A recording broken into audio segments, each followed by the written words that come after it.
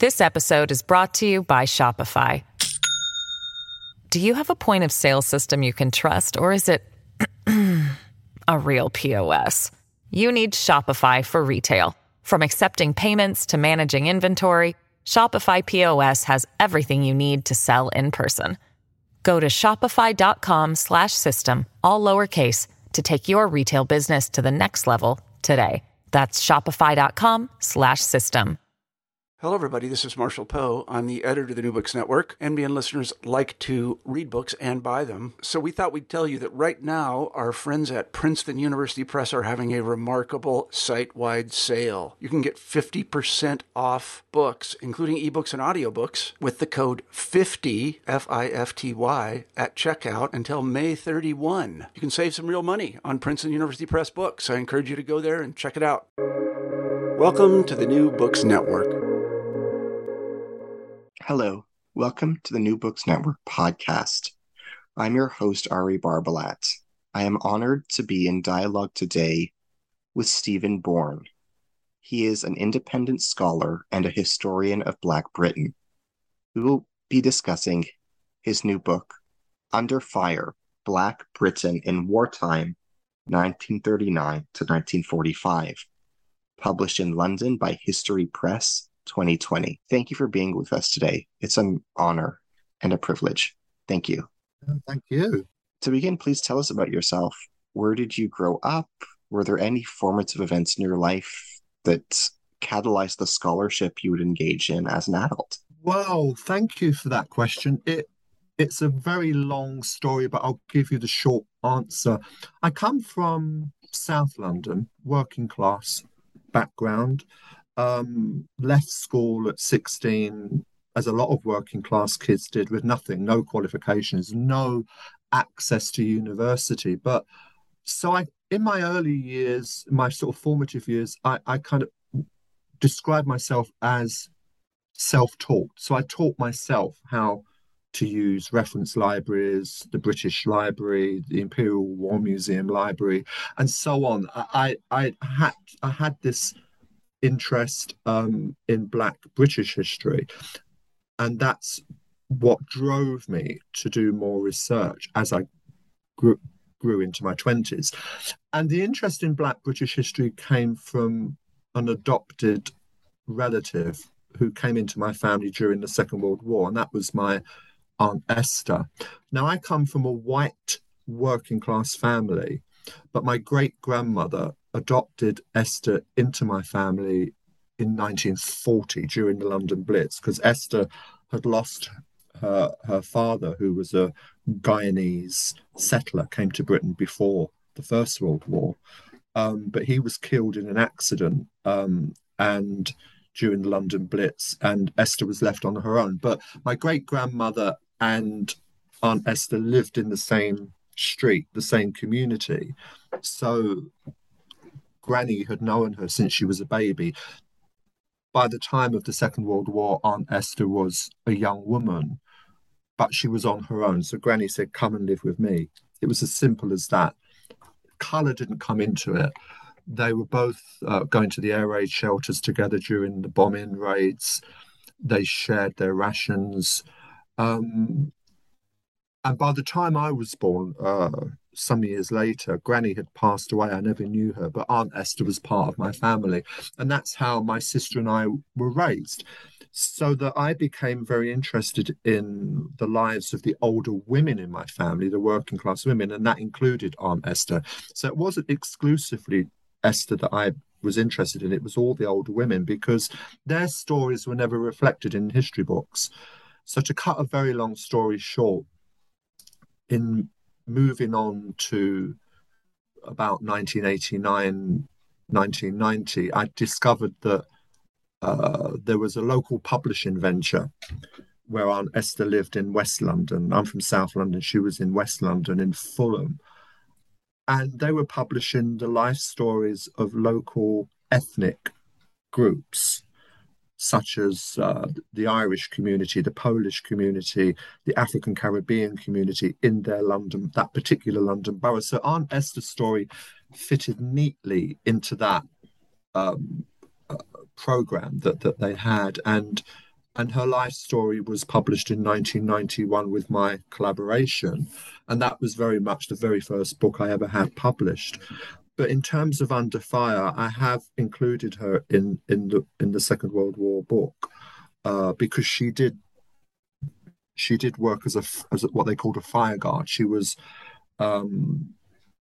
stand on the roof of the buildings that she worked in and look out for incendiary bombs. And incendiary bombs were fire bombs that the Germans dropped on London and other cities to light the way for the bombers that would drop the big bombs and destroy buildings. And it was a very dangerous, as you can imagine, thing for her to do, for a fire guard to do. And an incendiary bomb was very small, but it could do a lot of damage because it would, as soon as it hit, it would cause a fire.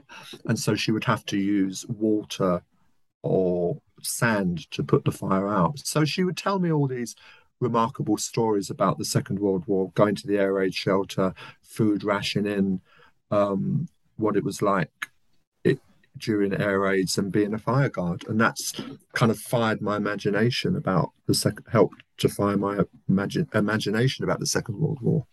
The home front, the Blitz, that kind of thing. What message do you hope to convey to readers in this book? What story does your book tell? The Under Fire book was a lovely book to do because it was an attempt for the first time that I can remember that a book combined the stories of Black British people on the home front, including my Aunt Esther, with the stories of Black people from the West African and Caribbean colonies who joined the Royal Air Force, the British Army, the Navy, the armed services. So there's a combination. The book is done chronologically. So it starts 1939, the beginning of the war, and the chapters follow the story through, almost like a diary of Black British people, whether they be from Britain or the Caribbean or West Africa, because we still had an empire then. So people were volunteering in Jamaica and Trinidad and Sierra Leone and Nigeria to join the armed forces to support the British, the mother country, as they called it, during the Second World War. So there's a combination of stories of an African air raid warden in London during that period, particularly during the London Blitz. And fortunately for me as a historian, he published a pamphlet in 1943 called Some Experiences of an African Air Raid Warden. His name was Ekpenyon. And I went to the British Library very, very early on in my research when I was still at school, and found this pamphlet and kept it all these years. I've even met his daughter, who's still alive. And so his story is in the book, an African air raid warden in London, and his personal experiences, but there are also stories of men and women, some of whom I met and made friends with, who were in the armed services. Can you speculate on what might have happened to Black persons in Britain if Hitler's invasion of Britain were successful? I have often thought about that. There was a book written called If Hitler Had Invaded, written many years ago, back in the 1970s. And I read that book, and there was no mention of what would have happened to Britain's Black citizens, or indeed what would have happened if the Germans had invaded the colonies in the Caribbean and West Africa. And so it had always stuck in my mind that this question had never been asked. It would have been easier to speculate what would have happened to the Jewish community in Britain because of what happened in Germany and occupied Europe during the Second World War, with the concentration camps and the Holocaust. But I became aware as I got older that there were Black people in Germany, Black people in occupied Europe, some of whom sadly were incarcerated in the concentration camps. So I learned early on that it wasn't an exclusively Jewish story. Gay men, I'm a gay man, I found out that gay men in occupied Europe, some of whom were arrested and put in concentration camps. So I started to think about this, and I actually wrote to the author of that book, Norman Longmate, some years ago. I think he's passed on now, and asked him that question. Did he consider it? And he said he didn't consider what would have happened to Britain's black population, what would have happened to my aunt, what would have happened to the African Air Raid Warden if Hitler had invaded. And we have to acknowledge that Hitler was very close to invading Britain in 1940. In 1940, Operation Sea Lion was the Nazi, the German operation. They were just across the channel, half an hour away, 30 minutes, and they would have been here. But Britain was saved by the fact that Hitler became very ambitious. And at the point at which they almost invaded Britain, and they would have invaded us, they probably would have taken over this country and occupied this country, Hitler got over-ambitious and decided to invade Russia instead, which was the beginning of the end of the war, although it took years of fighting and loss of lives. So Britain became very close in 1940 to being occupied by the Germans. And one can only speculate as to what would have happened to Black British citizens, and they probably would have ended up in concentration camps because they would have been visible. But based on what we know about the Black German citizens and the Black citizens of occupied Europe, we can pretty much hazard a guess that would have happened to my Aunt Esther and other Black people in Britain. Your Aunt Esther, as well as Joseph Bruce, are described in the book in some detail. What does your book reveal about Esther and Joseph? Can you provide some more information to our listeners about your book's revelations about them? Well, to be fair, it's not just about them. It's about many, many Black people in Britain from different backgrounds, from different class backgrounds, educational backgrounds, professions. You have Dr. Harold Moody, who was Jamaican but settled here in Britain, in London in 1904. By 1939, when the war broke out, he was established as a Black community leader, a leader who was very much part of British civil rights movement. He was described by one historian back in 1972 as Britain's Martin Luther King. He's never been given that recognition that this is Dr. Harold Moody. So we had someone like him fighting the cause of Black people in Britain. We had Aunt Esther at the other end of the spectrum. And in the middle, we had other Black doctors, Black nurses, in all sorts of professions. And as I've already said, people in the armed services. So there's a whole cross-section of lives in the book. There's a chapter, for example, near the front of the book about Black evacuees. And in British cities up and down the country, children had to be evacuated from the cities to the countryside, to strangers. Some of them had very happy times, some of them didn't. But no one had ever gone out of their way, no historian had gone out of their way to interview some of the Black evacuees when they were obviously older, long after the war. No one had considered it, and I did. And so I interviewed a gentleman in the East End of London called Joseph Cozier, who was evacuated with his brothers and sisters to a village in the countryside. And this story is in the book. And he said, when the villagers came to pick the children to take home with them, they didn't want us because we were Black. And so we ended up in the vicarage, and the local vicar didn't have a clue what to do with them. He didn't know what to feed them, so he gave them biscuits for breakfast, lunch and dinner. And in the end, an Irish woman from their community in the East End of London, who was keeping an eye on things, found this out. And Joseph told me that she took us in, took care of us right until the end of the war.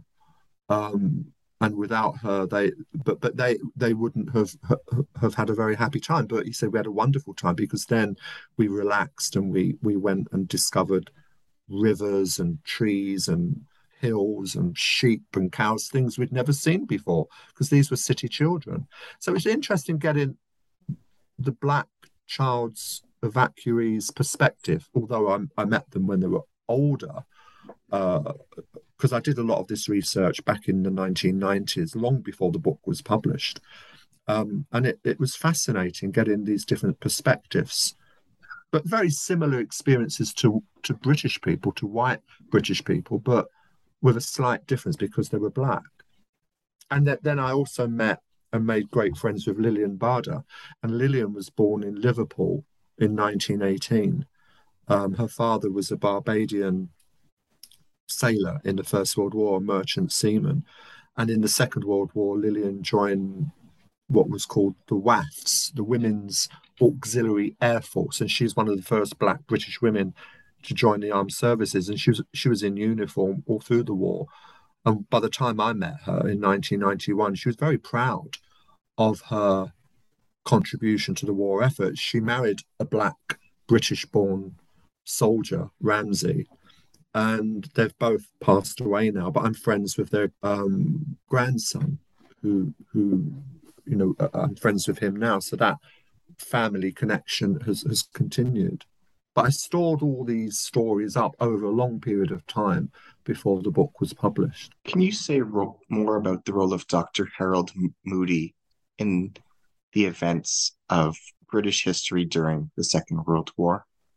Yes, thank you for asking that. Dr. Harold Moody, very important figure. He was a family doctor in South London, same area where I grew up and now live. So he was a very popular family doctor with the working class people of the area where he was based, which is sort of Peckham, Old Kent Road area. And that started before the First World War. And then in 1931, he decided to establish the League of Coloured Peoples, which I suppose in many ways is the British version of the American NAACP. And this organization, which was headed by Dr. Moody, brought together a lot of black middle-class intellectuals and activists, and they would campaign for better treatment of black people in Britain if there was discrimination in housing, things like that. Throughout the 1930s, then the war broke out, and one of Dr. Harold Moody's sons, Joe, qualified as an officer in the British Army, but the British Army wouldn't have him as an officer. And when Joe went to his father and said, "They've turned me down for officer training," Dr. Harold Moody used all the influence he had with the government, the military, the British Army, to change this, what we called in this country at that time, the colour bar. There was a colour bar in certain aspects of life. We didn't have segregation in the armed services that the Americans had. We didn't have segregation on buses or in public places like the Americans had, but we did have what was called an unofficial colour bar, and some practiced it, some didn't.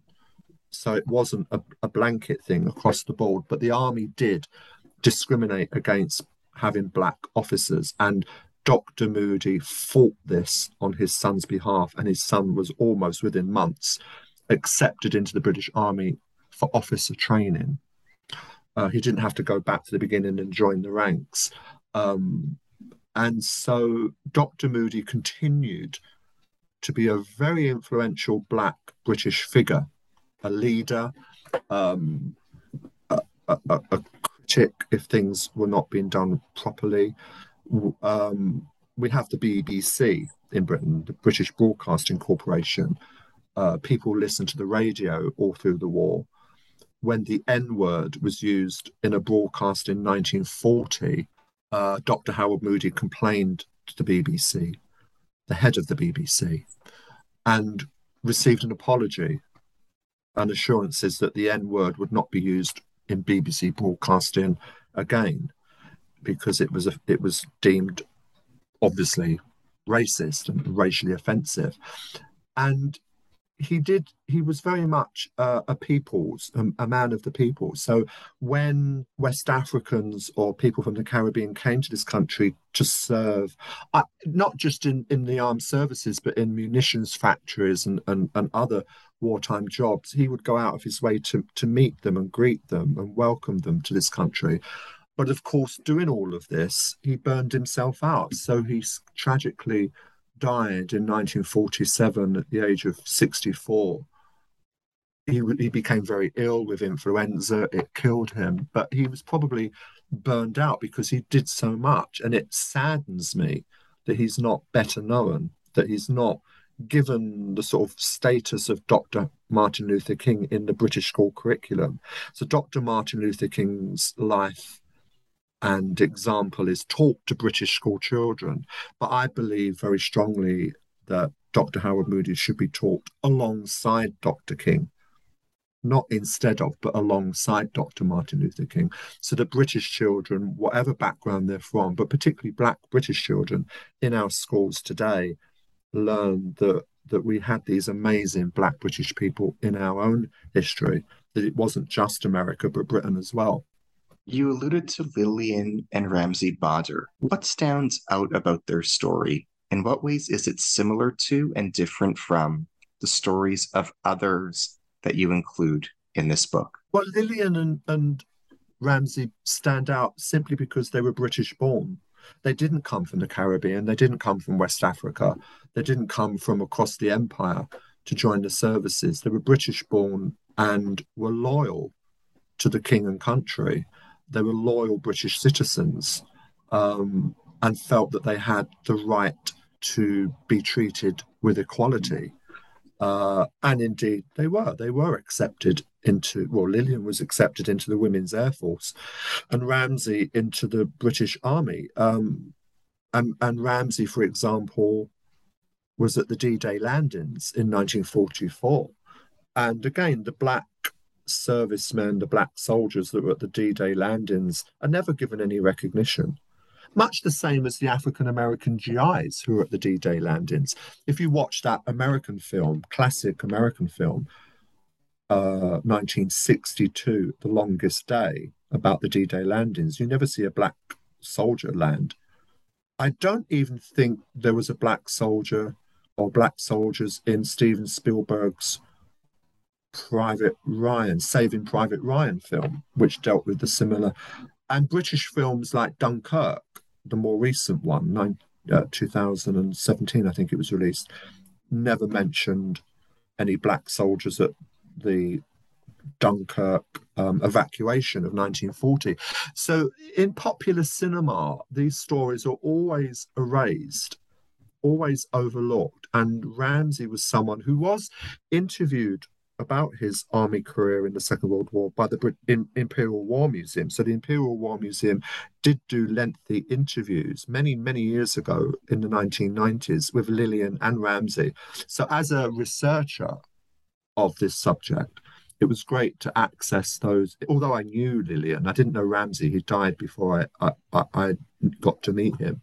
But as I say, popular films like the ones I've mentioned always erase, British and American films always erase this presence, this presence in and support for the war effort, I should say. How did Black soldiers in the American Army perceive Black presence? They were welcomed. I mean, from 1942, thousands and thousands of African American GIs, soldiers, came to Britain with their white compatriots, if you like. And they were welcomed into British homes, British public houses. We call them pubs, meeting places, restaurants. There wasn't really much discrimination at all against the African-American GIs. And there were a lot of white British people that stuck up for them when the white American GIs were racist or made racist comments or were brutal towards the African-American GIs. The white British people would stand up for them. It's an incredible story that should be better known. And there's a chapter about that in the book Under Fire, of how the African Americans were received, because the British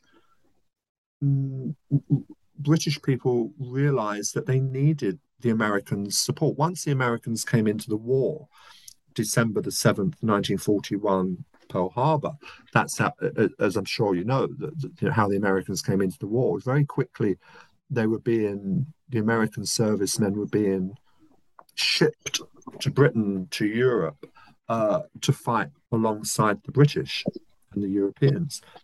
And so they were welcomed, but it's a shame that the American military continued right up until after the war to segregate them, American soldiers, in their battalions, in their regiments or units or whatever they would have been called.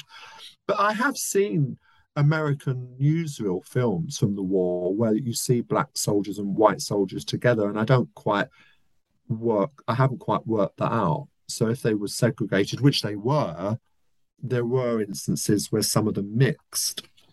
And I sometimes wonder if anyone's ever done any research on white American servicemen's memories of black soldiers. This episode is brought to you by Shopify. Do you have a point of sale system you can trust, or is it a real POS? You need Shopify for retail. From accepting payments to managing inventory, Shopify POS has everything you need to sell in person. Go to shopify.com/system, all lowercase, to take your retail business to the next level today. That's shopify.com/system. You share the following poem by Una Marson called The Convoy. I'll recite it for our listeners.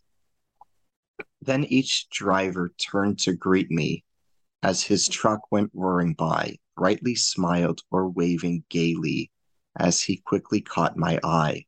There I stood, moved yet unmoving, weeping with no sign of tears, greeting all those unknown soldiers I had known 1,000 years, for they were my own blood brothers, brown like me as warm of heart, and their souls were glad to greet me in the great white busy marts.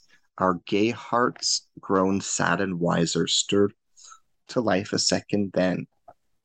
1,000 words unsaid were spoken, and we took such heart again. O my brothers, in the conflict of our bewildered life, how much strength we bring together, what fine courage for the strife. Can you tell us about Una Marson? Una. Yeah. What does the poem teach us, and what does the poem say about Una Marson and about Black experiences in Britain during World War II? Una Marson came from Jamaica to London in 1932. She was a poet. She was a feminist. She was a political activist. She became, during the Second World War, the BBC's first Black woman radio producer. She was the producer of a long-running series on BBC Radio called Call in the West Indies, where she would bring guests into the BBC studio to broadcast to the Caribbean and North America region of the BBC. And she would bring Black servicemen and women into the studio to read messages to their loved ones back in Africa and the Caribbean. But being a poet, it was one of the very few, if the only poem I could find where she wrote about the African-American GIs that were here during the Second World War, based in Britain, and her connection to them. Although she had already connected with servicemen and women from the Caribbean, particularly Jamaica, where she was from originally, the connection with the African-American GIs is quite moving and emotional. It's a very brilliant poem. I love the poem very much, which is why I wanted to include it in the book. And Una was a very important trailblazing figure, a Black woman in Britain from the Caribbean, from Jamaica, who made an enormous impact through radio, but also through her poems. And sometimes she wrote plays as well. She's one of the first Black women to have a play produced in London in 1934, as early as 1934. And she was also connected to Dr. Harold Moody. She when she arrived here, she had digs, or Dr. Harold Moody provided her with a room in his home. He and his wife looked after her for the first couple of years before she ventured out and found a home of her own. And again, she's an astounding person, and this particular poem says a lot about her connection to the African American GIs who she knows are here to help the war effort, and her appreciation and love for them. Which stories that you shared in the book moved you most on a personal level? Very difficult to single one out. I suppose if I have to think about that, it'll probably be Dr. Harold Moody, because he did so much and yet is so little regarded now. Since he died, he's just almost become invisible in British history, which is scandalous and so disrespectful. And I know in my heart that if children and young people in our schools in Britain, and indeed in America, I would love young Americans, to learn about him and his example and the example that he set. But having said that, I was recently interviewed for a local newspaper because my local authority, local council, I don't know what they're called in Toronto or America, are naming a health centre not far from where I live in South London, naming it in his honour. It's going to be the Dr. Harold Moody Health Centre, which is very much in the spirit of his work as a doctor, but also there's a library nearby in the same street, actually, Thurlow Street, in my part of London, South London, which is being named in honour of Una Marson. So I like to take a little bit of credit for that, because I've pushed very hard for both Dr. Moody and Una Marson to be recognised locally where I live, because they are local figures in my part of London. I'm not going to take full credit because other people have done similar work. But yes, Dr. Harold Moody Health Centre and a Una Marson Library, both of which will be opened next year. So fingers crossed, I'm hoping I'll be invited to the openings of both, because I would love to stand there and see this happen. But to answer your question, I think Dr. Moody, of all the people in the book, is the most incredible and inspiring for me. If you don't mind me asking this, what was the spectrum of opinion among Black persons in Britain towards the Holocaust and towards Hitler's atrocities against the Jews? I was curious. Lillian Bader, mentioned it in a television documentary many, many years ago. A young Black person in the audience. It was a discussion program on British television. I think it was about 1991. And this young Black person, who was quite political and quite radical, couldn't understand why Black people like Lillian, supported the British during the war, when the British owned the colonies across the empire, had colonised the Caribbean, had colonised West Africa. And a very valid question: why would you support the British in the armed services when Britain had suppressed the homelands? Not Lillian, because she was British born. And her very simple answer was, and I've never heard any Black person say this before or since, we would have ended up in the ovens. That was her answer. And the young Black person was sort of like astounded. It's a very telling comment that she made, because she knew during the war, well, she knew after the war, certainly, what had happened to the Jewish community, the others, all the other groups that were rounded up and put in the concentration camps and in some instances murdered. And she knew what would have happened to her if Hitler had invaded. But it's the only time I've ever heard a Black person make that connection. And it really got me thinking as well, how little, if we had a better understanding of this history, how much richer and more in depth it would be. As we bring our dialogue today to a close, can you kindly share with us what you're working on now as a current or subsequent project? Well, thank you for the question. I've been writing Black British history books for over 30 years, but I've only just begun to make inroads into publishing. I've just had a book published literally a couple of weeks ago called Black Poppies, about the Black servicemen and the Black community in Britain during the First World War, 1914 to 1918. And this is aimed specifically at children, a Black British history book for children, because there is a huge gap in the market, in the book market for books of this kind and in schools. And so I may go on and do another similar book for children, Black British history book for children. I don't know. At the moment, I'm having a little bit of a break. But my latest book, there's information about all my books on my website.